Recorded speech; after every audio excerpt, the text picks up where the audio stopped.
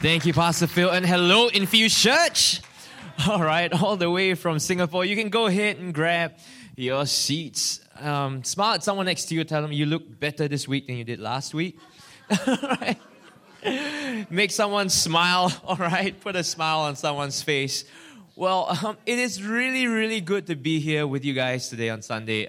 Like Pastor Phil said a moment ago, my name is Joel or Joel. Either ways, it doesn't really matter. I respond to both. Singaporeans say Joel. Everyone else in the world says Joel. I will respond to both. All right. So it doesn't matter what you say. I'll respond. All right. But like Pastor Phil said, my name is Joel or Joel, and I'm from Singapore, from a church called Victory Family Center. And we bring greetings from our senior pastors, Pastor Jeremy and Carissa. They love your church. They love your senior pastors, and I'm thankful that they released me to come here and be with you guys. And we've been like we say, I've spent the last 2-3 days with the young adults from Life Point, and I've had a great time with them. Pastor Andy is doing an amazing job with the young adults as well. And for me, it's an amazing privilege for me to be able to come here and speak to you guys this morning. All right, so before we go anywhere, I want to introduce my family to you. Is that okay? I mean, they're not here, but right, we've got pictures. So Aaron, I think, is going to help me toss up a picture. That is my wife and my kids. All right, so my wife is Carmen. We've been married for 7 years. She was a teacher before we had kids, and now she is home with the kids, which is amazing. And those are our two girls. The one on the left is Johanna. She's 5. And the one on the right is Olivia. She is 3. And their personalities are as different as they look in that photo. That just represents everything about them. Johanna is really, she's quiet. She's introspective. She is really sensitive. She's a good kid, all right? She's really gentle and all. Livy, as you can tell, is just okay? She will bite, she will push, she will climb, she will destroy. Sometimes Hannah will build this, massive like Duplo tower, and Livy just comes over and boom. I was telling the young adults the other day, my wife came out from the bedroom to this scene where the scene she came out to was Johanna lying on the floor and Olivia sitting on her face, and Johanna crying her guts out because, Hannah was playing with something and Livy wanted it. No, they both wanted the same thing. And so Livy snatched it and pushed Johanna under the floor. And when Hannah tried to take it back, she pushed her down again and sat on her face and sat on her. And Carmen comes out to this scene where Livy is sitting on Hannah's face and has a handful of Hannah's hair in her hand that has been removed from her head, all right? And she brings Livy in, disciplines her and all that. And I was telling young adults, so actually what happened was after she brought Livy back out from the room, she found Hannah writing a note. And Hannah was writing a note, and it basically stopped that. She wrote on that note, I love you, Olivia. And then when Carmen came out, she was like, Mommy, how do I spell no matter what? And it was just, oh man, but that highlights how different they are, right? Pray for Livy and tell Hannah she's doing an awesome job. It's pretty much where we are right now, right? But we love them. We love our kids. There is Carmen as well. She's amazing. I love my wife, right? And we've been pastoring our youth ministry together for the last 6.5 years. And it's an amazing privilege that we get to work with young people and leaders. And I love that we get to do what we do. Most mornings we wake up and we're still, I can't believe we get to do this. This is amazing, right? So we love doing what we do. And today I want to jump into scriptures together with you guys, and we're going to go to the book of Psalms, and we're going to read in Psalm 92, all right? Psalm 92, if you have the CEV or the ESV, that'll be incredible. If not, whatever version is fine. But the first part of this psalm, David writes, was basically focused on, he was thanking God, praising God. Then he begins to talk about how God's going to deal with his enemies and all that stuff. And then he begins to talk a little bit about how God deals with the righteous. And so in Psalm 92, verses 12 to 14, this is what it says. It says, good people will prosper like palm trees, right? They will grow strong like the cedars of Lebanon, and they will take root in your house, Lord God, and they will do well. They will be like trees that stay healthy and fruitful even when they are old. All right, come on, let's bow our heads and we're going to pray for a moment and we're going to jump into this. Father, we thank you so much for your presence that is already here with us. We thank you that you're one who inhabits our worship, that when we begin to set our attention and focus on you, God, you're here in the room with us. Lord, I pray today that as we get into your word, that you would cause our hearts to be open to you. You would stir up a hunger and an expectation in our hearts for more of you today. God, let your word begin to speak change. Let your word begin to speak transformation. Let your word come alive to us today. In Jesus' name we pray. Amen. Amen. All right, so even as I was, kind of just praying and sensing like what God wanted to say or do this morning, God led me to this scripture, and as I began to read this in the Psalms, it starts off by saying, hey, good people will prosper like palm trees. How many of you like palm trees? They look nice, right? Like, when you look at palm trees, you think of like Hawaii or something like the beach. It's nice. Palm trees are amazing. And then it also says that, they will grow strong like the cedars of Lebanon. Well, first of all, I believe that as believers, as Christians, we're called to grow. All right, and that growth never stops. You might be 1, you might be 5, you might have been in the church for 10, 15, 20, 50 years, but our call on our lives is to constantly be growing. Right? And to grow like what? The Bible here begins to describe the growth as for these people to grow like the cedars of Lebanon. Now, I don't know how much into trees and wood and stuff you might be. I'm not super into it either. I just research a lot, right? But the cedars of Lebanon were kind of legendary trees in the context of the Bible. Back in their day and age when David was king, to get these cedars were like, they were expensive, they were hard to get, and it was good quality wood. The way that they would describe the wood that comes from these trees, it would be like, it was wood with a fine grain. It was attractive color, meaning you wanted it for your furniture. You wanted it for the beams in your palace if you were a king. You wanted this wood. There was a natural fragrance to this wood that, you ever walk into those like furniture shops and it's just like, it smells like kind of nice, right? Well, because of some of this wood. It was durable, all right? It was a wood, it was hard, it was durable, and it was immune to the ravages of bugs and insects and things like that. It was a prized wood. And I believe today that is a description of what we should be like. That we should be attractive to the people around us, to attract them to Jesus. There should be a fragrance of God that comes forth from our lives, that we should be, as God begins to work in and through our lives, immune to circumstances and situations that go on around us, that we would be able to stand firm and be durable, right? It says here that we're going to grow strong like the cedars of Lebanon. It says they will take root in your house, Lord God, and they will do well. They will be like the trees that stay healthy and fruitful even when they are old. How many of you are young? How many of you think you are young? It doesn't matter what our age might be. We might be 20, we might be 50, we might be in our 90s. But here, the Bible is telling us, hey, you know what? You can stay healthy and fruitful no matter what age you're at. That God is not done with you. That it is not over. That there is still more for you. I don't know how COVID was like for many of you, but one of the really interesting things that happened to us in Singapore was that because people were locked down in their houses and bored to death, one of the things that happened to many, many people was that they became plant parents over the last 2.5 years. Anyone like, you just started growing out like a gazillion plants, yeah? Right? And the thought process usually goes something like this. Okay, it's COVID, we can't leave our house. We need to make the house look nicer, right? We need to get like cafe vibes into the house because we can't hit out. So the house will look awesome. Let's get some plants. Let's get some plants that will look nice. Let's get some things that, will grow into vegetables that you can harvest. Let's grab some things that will, grow into herbs so I can stop paying, $5 for like a sprig of thyme in the supermarket. And let me harvest my own herbs. But the reality is for many people in Singapore, maybe you guys are better here, right? But for the reality is for many people in Singapore, 2 years after this plant parent journey has started, lying around the house right now are many decrepit, shriveled, shrunken, dried up shells of plants hanging in random places of the house. There are empty pots with soil that is so hard and dry in them it could kill someone, sitting in random corners of people's apartments, and no one knows what to do with them anymore. At the height of our plant parenting, I should say my wife's plant parenting, it had nothing to do with them.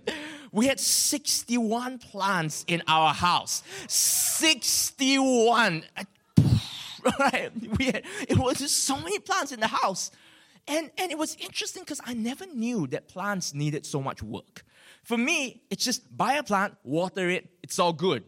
No, you can overwater a plant. You can underwater a plant. You can give it the wrong kind of water. I'm just like, this is so much. Like, it's more complicated than keeping a human alive almost, you know.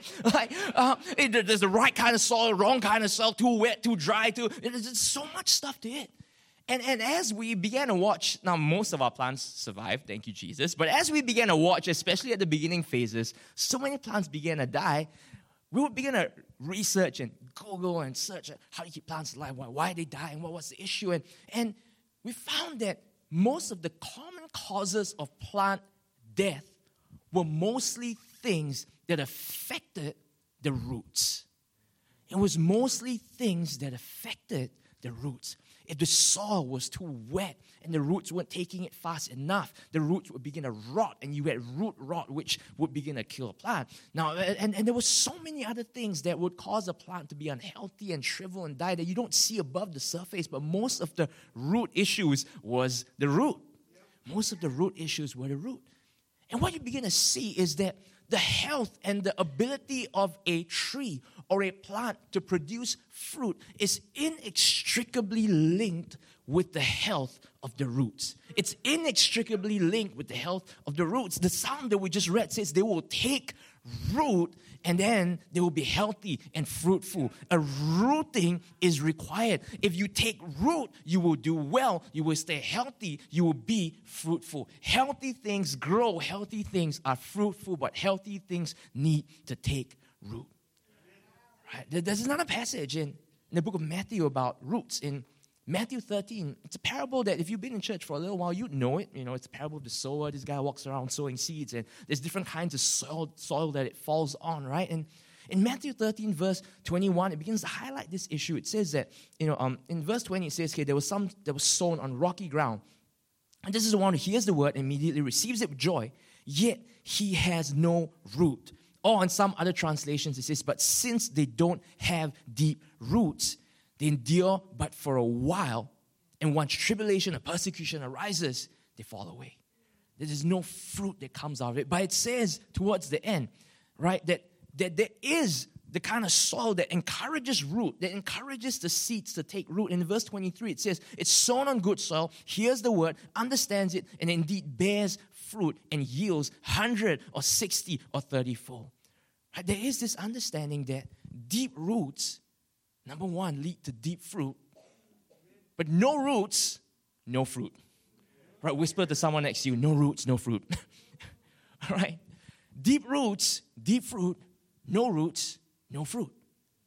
See, to be rooted means to be firmly established, to be entrenched in something, to anchor yourself on something. Have you seen people try to remove trees? You've got to get a truck to come in, tie a chain around it, and yank and yank. And it's so much work to uproot a tree. And we're called to be rooted. We're called to be anchored on. We're called to be firmly established. We're called to be entrenched in some things. And not just to have some roots or shallow roots, but we're called to have deep roots. Now, what's the importance of deep roots? I generally geek out on most things. So once I start reading, I want to read more and more and more and more. And so I found myself in a little spiral about roots when I was studying for this. And apparently what happens is that when a tree or a plant has deep roots, it actually begins to access a supply of water and nutrients that is unavailable to surface roots. Because as you begin to go deeper into the ground, there's different layers of soil, right? And different layers of soil, there's different types of nutrients, there's different types of groundwater and underground streams, all these kind of things that will provide water and nutrients for a plant. And what happens is when a plant has shallow roots, if you're in a little bit of a dry season and the soil, the topsoil gets a bit dry And those roots have nothing to draw from because that's it. The rain stopped, the ground is dry, and they're stuffed. They're gone, all right? They have nothing. But if a plant or a tree can have its roots punched through the top layer into the next layer of soil, into the next layer of soil, into the next layer of soil, even if it doesn't rain, even if it gets a bit hot, even if it gets a bit dry and dusty on the top, it can begin to access layers of nutrients and layers of water that come from the groundwater up that would be to continue to sustain its life even in the dry seasons, even in the difficult seasons. They said that, researchers were saying that if you could get certain crops to have deep roots, it could even like alleviate water stress on crops and different things. I really geeked out on this, all right? And it increases stability of plants. There's so much that deep roots do. But what's interesting though is that in the day and age that we're living in right now, and especially in our younger generations, you're almost taught that having no roots is advantageous to you. To have that freedom, to have that mobility, to not be tied down to a job or a company. Sure, I understand it, that yes, you want to learn new things and you want to go new places, and I get that. But sometimes we begin to take that same concept and apply it to our spiritual lives. And we begin to float from thing to thing, from place to place, from church to church, from direction to direction. But here the Bible begins to make it clear that we need roots. When we deprive ourselves of roots, we actually deprive ourselves of fruit. And God wants us rooted because He wants us to bear fruit. Now, why is being fruitful so important, right? Why is being fruitful so important? So many scriptures in the New Testament that actually begin to highlight the importance of bearing fruit in our lives. Matthew 7, verses 17 to 19 says, a good tree produces good fruit, a bad tree produces bad fruit, right? A good tree can't produce bad fruit, and a bad tree can't produce good fruit. So every tree that does not produce good fruit is chopped down and thrown into the fire. That's rough. It's like, no fruit, done. John 15, 1-2, I am the true grapevine and my Father is the gardener. He cuts off every branch of mine that doesn't produce fruit. Mind you, he's talking about believers here, and he prunes the branches that do bear fruit so that they will produce even more. John 15, 8, when you produce much fruit, you are my true disciples. If you work your way through Scripture, there is a command almost for us to produce fruit. See, secondly, no fruit is not an option. No fruit is not an option. Fruitfulness, as you begin to look through Scripture, is a command, basically. That as believers, we're going to be evaluated on the fruit of our lives. That God desires us to be fruitful. Well, God rewards fruitfulness as well. I mean, you see it. There's the parable of the talents where He begins to reward the ones that bore fruit. In fact, I found it really interesting. If you look into the wording of that passage, I'll just pull it up. Parable of awkward silence while I'm looking for it. It is in, I believe, Matthew 25. I want you to check this out because it hit me really hard the other day as I was reading this. Matthew chapter 25, in verse 19 onwards, says that the master returns after a long time and asks them to give an account of the money he'd given them, right? It says in verse 20, the servant whom he'd entrusted with 5 bags of silver came forward with 5 more. Said, Master, you gave me 5 bags of silver to invest, and I've earned 5 more. So master was full of praise. Said, well done, my good and faithful servant. You've been faithful in handling this small amount, so I'll give you more responsibilities. And I was like, yay, but sometimes you're like, but it's a word of praise from the master, right? Well done, my good and faithful servant. And since the servant who received 2 bags came forward and said, Master, you gave me 2 bags to invest, and I've earned 2 more. The master said, well done, my good and faithful servant. You've been faithful in handling this small amount, so now I'll give you many more. What I want you to catch with these first 2, first of all, was that it didn't matter what their capacity was. It didn't matter what gifts, the amount of the gifts they had was. At the end of the day, the master rewarded increase. The master rewarded fruitfulness, right? they both got the same statement from the master. Well done, my good and faithful servant. But it comes to the third servant.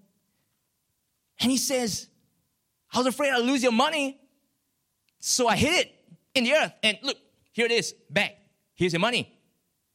My master replied, you wicked and lazy servant. Ouch. It hurts, right? He gets thrown out into the outer darkness. But what hit me was this. The servant that was given one, he didn't lose what he was given. He didn't squander what he was given. In fact, he maintained it. He kept it in the same state that it was placed into his hands in. But yet, the response from the master was, you wicked and lazy servant. You see, we're called as believers not to just maintain what God places in our hands. We're called as believers not to just keep the gifts and the abilities and the blessing and the resource that God has given to us. No, there's a responsibility on our lives as believers to bring increase, to bear fruit, to multiply the things that God has placed in our hands. But how are we going to bring increase to the time that He has given us? How do we bring increase in the family that He's given us? How do we bring increase in the jobs that He's given us? How do we bring increase in the community that He's given us to steward? How do we make sure that when we stand before the Master, we can go, God, this is what you've given me, and this is what I've done with it. And we get to hear, well done, my good and faithful servant, and not, you wicked and lazy servant, right? There's a responsibility on us to be fruitful in our lives. Being fruitful brings increase. And for us, even as we talk about, yes, being rooted, it's going to bear fruit. And I believe now we're in a point where we understand that, yes, all right, there is a responsibility for you and I as believers to bear fruit, to bring increase. How do we do it? Yes, we do it by having roots. But see, we've got to understand that it's not just about having roots, but it's about having roots in the right thing. It's not just about having roots, it's about having roots in the right thing. I'm going to ask Taylor to jump up on the acoustic guitar just to make it more spiritual for us. But we're going to pray in a moment. And I want you to catch this. You see, my neighbors became COVID plant parents as well, right about the time we did. And they've got this, it's a beautiful plant. It's really tall. Now, I'm not very tall, so most things feel very tall to me. But it was a legitimately pretty tall plant. It was, which is way above my head. And it was like some kind of like weird dwarf palm thingy. I don't know what it was, but it was a really, really nice plant. It was really tall. It had lots of leaves. And it made the entrance of their house look really cool because you walk up to their house, and we live in an apartment, so they're right next door to us. And you walk up to their house, and there's these like two towering plants right next to their door, and it just makes everything so lush and green. You see, the thing is, what would happen was, because we're living on the 13th floor, it's kind of high up, whenever it rains or whenever wind begins to hit, we'd be in our house minding our own business, and suddenly you would hear,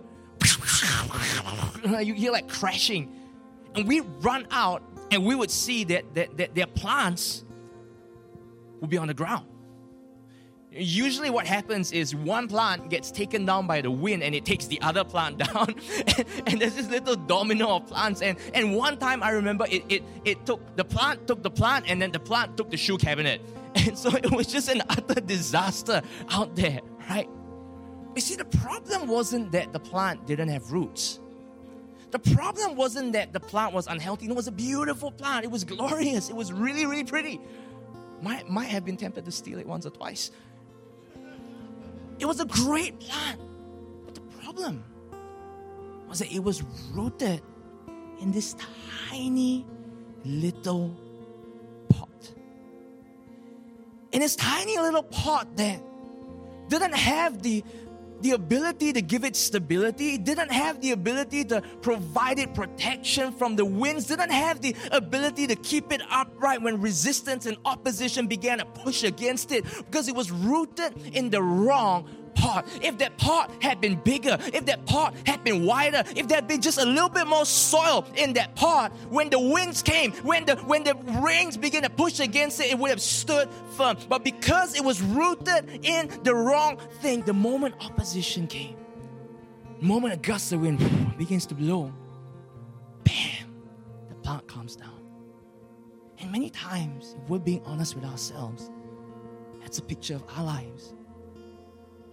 That sometimes we root our lives in things that aren't going to bring the firm foundation that we need to stand on. Sometimes our lives may be rooted on a job or on a relationship or on a figure in our bank account or on the kind of friends that we keep or the size of our house. And the reality is every one of those things, the Bible teaches us, will fade away. The economy can go from great to in a moment. But we need our lives rooted on something that is unshakable, unchangeable, that will never fail. And there's only one thing that I know that fulfills that criteria. His name is Jesus. Now, what do we root ourselves in? In Colossians 2, it says this: and just as you accepted Christ Jesus as your Lord, you must continue to follow Him. Let your roots grow down into Him, and let your lives be built upon Him. Then your faith will grow strong in the truth you were taught, and you will overflow with thankfulness. I'm just going to give you 5 really, really quick things that we can root ourselves in on a daily basis that will make sure that we're going to stand firm, that we're going to stand strong, we're going to bear fruit. First, very obviously, His Word. Right? It says, if you remain in me and my words remain in you, you may ask for anything you want and it will be granted.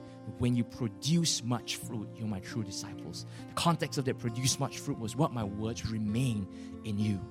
In Psalms, verse 1-3 of chapter 1, it says, blessed is the one who does not walk in step with the wicked, or stand in the way which sinners take, or sit in the company of mockers, but whose delight is in the law of the Lord, and who meditates on His law day and night. That person is like a tree planted by streams of water, which yields its fruit in season, and whose leaf does not wither. Whatever they do prospers.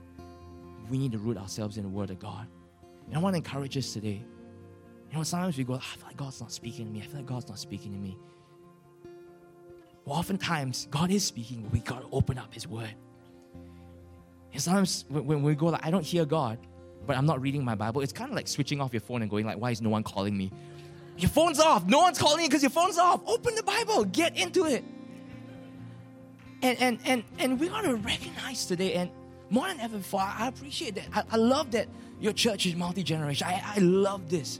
That there's generations in this church and you're all seated in the same room. And you got to recognize that one of the things that is coming under the heaviest attack in this generation is a generation's ability to read, study, and interpret Scripture for themselves. That we're seeing the most biblically illiterate generation that our planet has ever seen.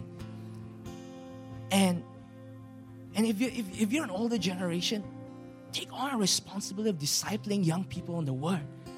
They have, it's kind of crazy because they have access to more information than ever before, more opinions than ever before. But the reality is, we need to dig into the Word. And you have a generation today that's growing up in a place where, you know what? The Bible means what I want it to mean. I got to speak my truth. No, it's not your truth. It's the truth, right? What does the Bible say? Don't manifest your destiny. What does the Word of God say? We need to be rooted in His Word. We need to study His Word. We need to get in the Word. We need to be rooted in it. If you're a young person here, can I challenge you? I'm not coming down on you. I'm a youth pastor. I love you guys, all right? You guys are literally what I do day in, day out. Get into the Word.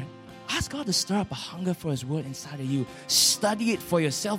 Don't just take what someone says on, especially if you're on TikTok. Don't just take what someone says and believe, oh, it's true. No, get into the Bible for yourself. Study it for yourself. Build a foundation of the Word of God in your life. All right? Come on, get into His Word. Secondly, be rooted in His presence. I'm the vine, you're the branches. Those who remain in me and I in them will produce much fruit. I love times of worship where we can come together like that. But that should also happen in our daily lives where we wake up in the morning, just being in worship and say, God, I welcome your presence into my home.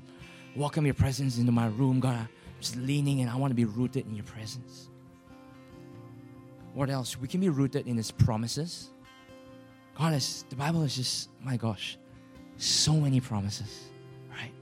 2 Corinthians 1:20 says, For all of God's promises have been fulfilled in Christ with a resounding yes. And through Christ, our amen, which means yes, ascends to God for His glory.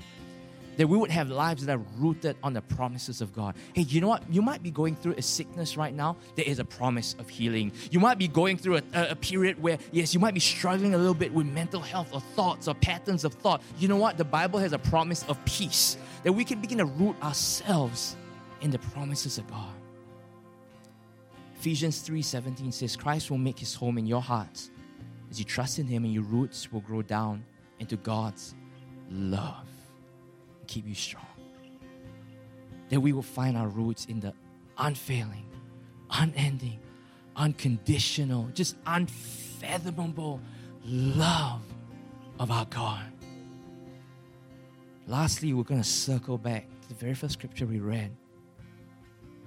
In Psalm 92, verses 12 to 14, and it says that they will take root in your house. That we will be rooted in the house of the Lord.